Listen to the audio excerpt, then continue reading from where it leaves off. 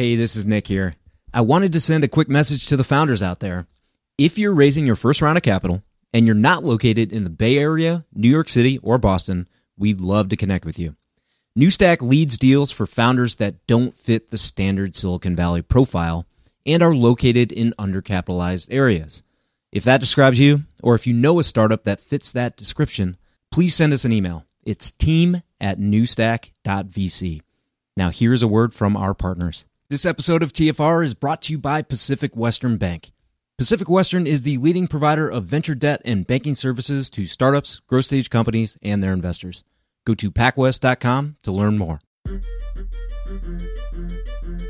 Welcome to the podcast about investing in startups, where existing investors can learn how to get the best deal possible.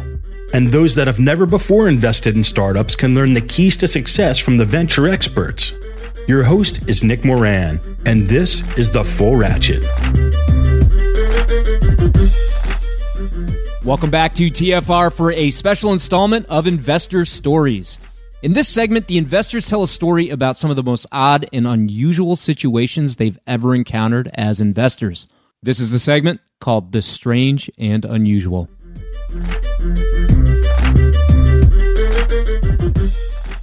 On today's special segment, we have David Verrill of the Hub Angels Investment Group. David, can you tell us a story about one of the strangest or most unusual things that you've encountered as a startup investor? Well, unfortunately, I've got more than one. I think we all do. Let's see, which one will get me least in trouble? We invested in a company that had a very interesting technology that would allow small printers to compete with their larger competitors. It was basically retrofitting inkjet printers with a very interesting solution so that smaller printers could do multicolored printing and things of that nature. And we liked the company, we invested in it.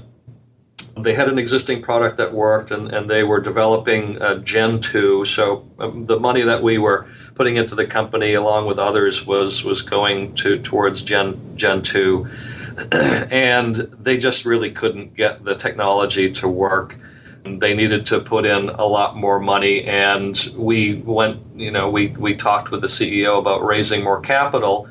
And through an odd set of circumstances, we found out that the CEO had been hiring people largely based upon his and their religious beliefs, and worse, that their distribution channel was really more of a recruitment to their beliefs in their religion. And I'm a religious person. I begrudge nobody for their faith, but when they mix their faith with how they run their company, who they hire, and things of that nature, it's a real red flag. And ultimately, we weren't able to raise money for the company because the CEO felt that there was a higher power that would lead him and his group to success. And he lost the company, and I'm pretty sure lost his home and a few other things. And, it was really a sad story.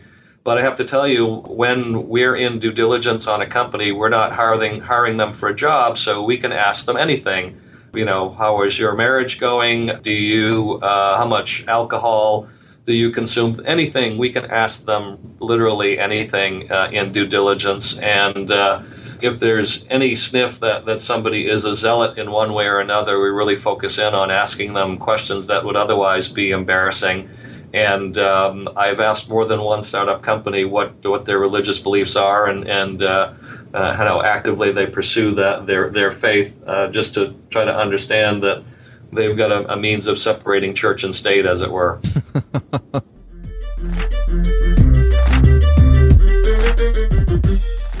On today's special segment, we have Galen Mason of Service Provider Capital.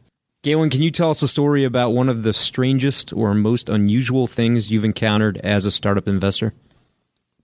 One of the things I see a lot here in the Midwest is, and it's a little unfortunate, but I've always felt it was sort of the peak of strange, which is this idea that here we are building this ecosystem, and we need all hands on deck. We need smart folks, interested folks, and you get real excited to see, some angel investor term sheets or discussions with some companies that you were working with that had a really interesting idea, just great people. And it turns out that some of the investment terms are just awful, right? And I would see a lot of people poo-poo those investors or just get frustrated with them. But I think a lot of times if you look closely, you'll find it maybe their first investment, or they're just coming out, or they're a different generation that made their money in a different market, and they're just driving a hard bargain. But I think oftentimes what's missed, what I find is strange, is that these folks go out and they have the ability to invest. They have probably some great industry knowledge, and they just inadvertently created the perfect filter for failure. So they put such terrible term sheet out, and they're really just trying to strike a good deal, that the folks that take it are either not smart or so desperate that they'll take it. And you realize that investing is an art between a good balance. You want the founders motivated, but you need to earn a return. And so if you go too far one way or the other, it doesn't work, right? And that's why I think a lot of this is more art than science, certainly some science in areas, but you want to be long-term greedy is a better way to think about it. And I think the sad part of it, the strange part of it in some of these cases, it's certainly getting better in the Midwest, is that those investors now, because of that filter, crash and burn, and then at their cocktail party or wherever they are, they're saying, this is not a good space. You don't want to do this, right? And that has sort of scaling negative effects throughout the market. So wherever can we try and sort of address that and fix that in meaningful, thoughtful ways, not just sort of saying, get your dirty term sheet out of here. So as service provider, if you guys get a deal that fits all the criteria, but there's a hokey term sheet, what do you do? Well, and I should clarify. So that's in my role in the Midwest market, right? At Catapult and at Foley. Service provider, given that model where we follow a lead investor, and it needs to be an institutional investor managing other people's money. If it hits that criteria, we're in. If they've got a wicked, evil term sheet, which generally you don't see the good investors having because of the reason I just talked about, right? We're doing it. We fit that model. I mean, I mentioned to you earlier, if you're selling, if you're putting dog shit on the moon, we're in. If you fit our criteria for SBC, we're really try to pursue an index.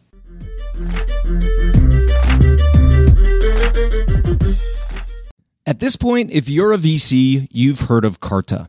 You've probably even accepted securities from a portfolio company on the platform. It feels like every new company is using Carta, and there's already 16,000 VC-backed companies on the platform. They also offer tools and services for VCs like fund administration.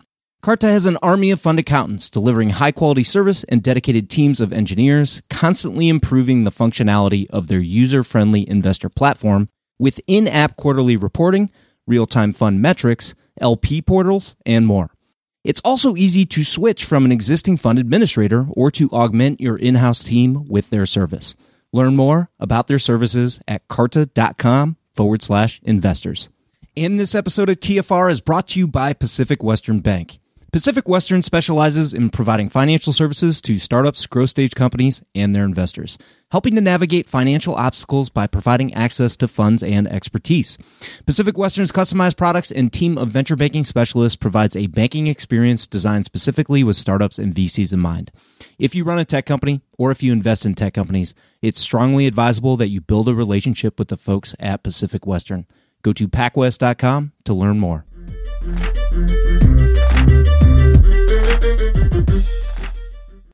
On today's special segment, we have Jason Calacanis of This Week in Startups. Jason, can you tell us a story about one of the strangest or most unusual things you've encountered as an investor?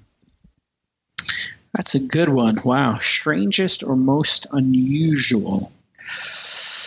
I get some pretty strange pitches, and when you tell people you write checks, you do get the crazies who come out. And I don't mean like the crazies like Steve Jobs, like the dreamers and the crazy ones.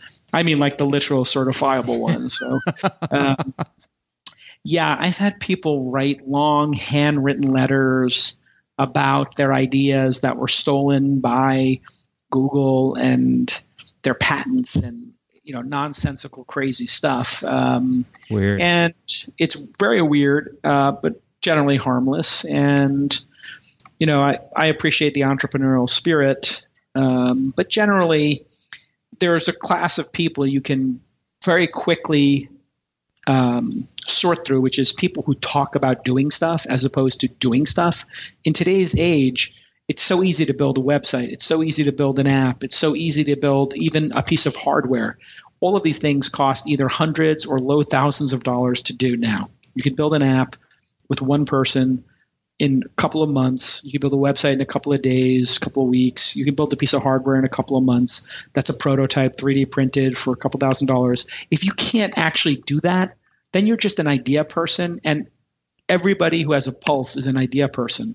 That does not get you anywhere. So if you have people who write very long emails about their life story, you can pretty much understand that person is probably not going to be successful because they're not even smart enough to understand that you should approach an angel when you have a prototype, not an idea. It shows a complete and utter lack of understanding of what angel investors and early stage investors are going through. We have to sort through tens of thousands of people a year in some cases who want to get our money and to have us back them, and we're probably placing 10 or 20 bets a year. If that's the case, you have to understand when to approach them, and to approach them and write a 2,000-word email or a 1,000-word email with no product in it and just a bunch of random ideas and your history, it just shows that you're clueless. And so I always encourage people to very specifically approach the right person at the right time with the right message, understanding who they are. So if you haven't done a Google search for an investor and you're sending a cut and paste email, you are so clueless. You have to, if you were going to try to get you to invest, Nick, you would want to talk to 2 or 3 of your founders, listen to every podcast, write notes, and then write an email. So you should spend probably 5 hours researching an investor before contacting them. And you should contact them when they have publicly stated or their portfolio shows they're interested. Some people want to see 10 customers. Some people want to see an MVP. Some people want to read a business plan. But it's your job as the founder to understand that. And I'm constantly flabbergasted that people will send a mail merge to 100 investors. That is so stupid. Oh, and they get the names wrong, and it's a wall of text. Founders asking to do the deal over email before even meeting. It's crazy. And this idea that you're promising people that you're going to make them all this money. That's not what angel investors are looking for. We're not looking for a promise you're going to make money. We're looking for proof points.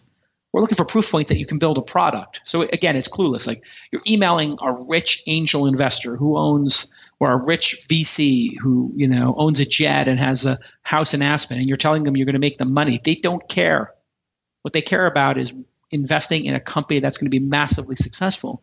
So then, and that has a great mission. So you want to focus on that mission and focus on that great product and that great performance. Put yourself in the bucket of performers.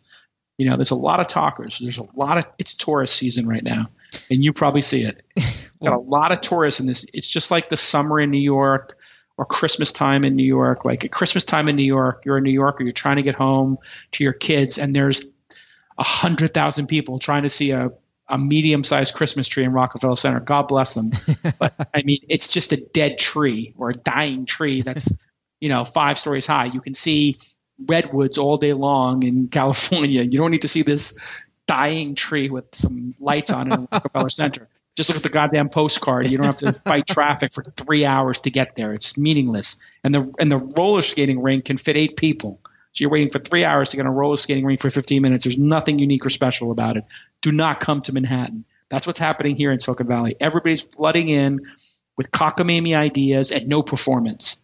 It's a performance. We have tons of problems in our industry, misogyny, the diversity numbers are not great. There are challenges, just like in other industries, Hollywood and the finance industry had, or still have in some cases, these challenges.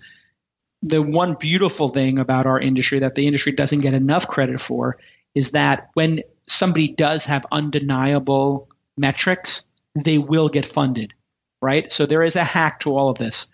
If you send a deck with a up and to the right revenue or growth or engagement chart, Yep. you are going to get funded. Now, it's unfair that some people get funded with less. I agree. But it's pretty cool that undeniable performance does get funded here. And that's where the industry should get a little more credit.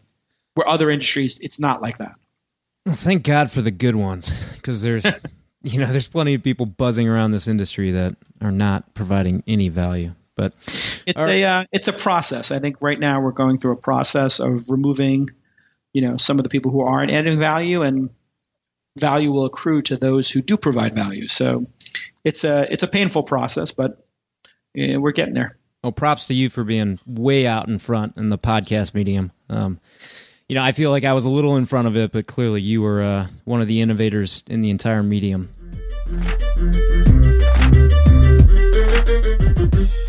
That will conclude this installment of Investor Stories. If you're enjoying the program and would like to see it continue, take a moment and leave a 5-star review in iTunes.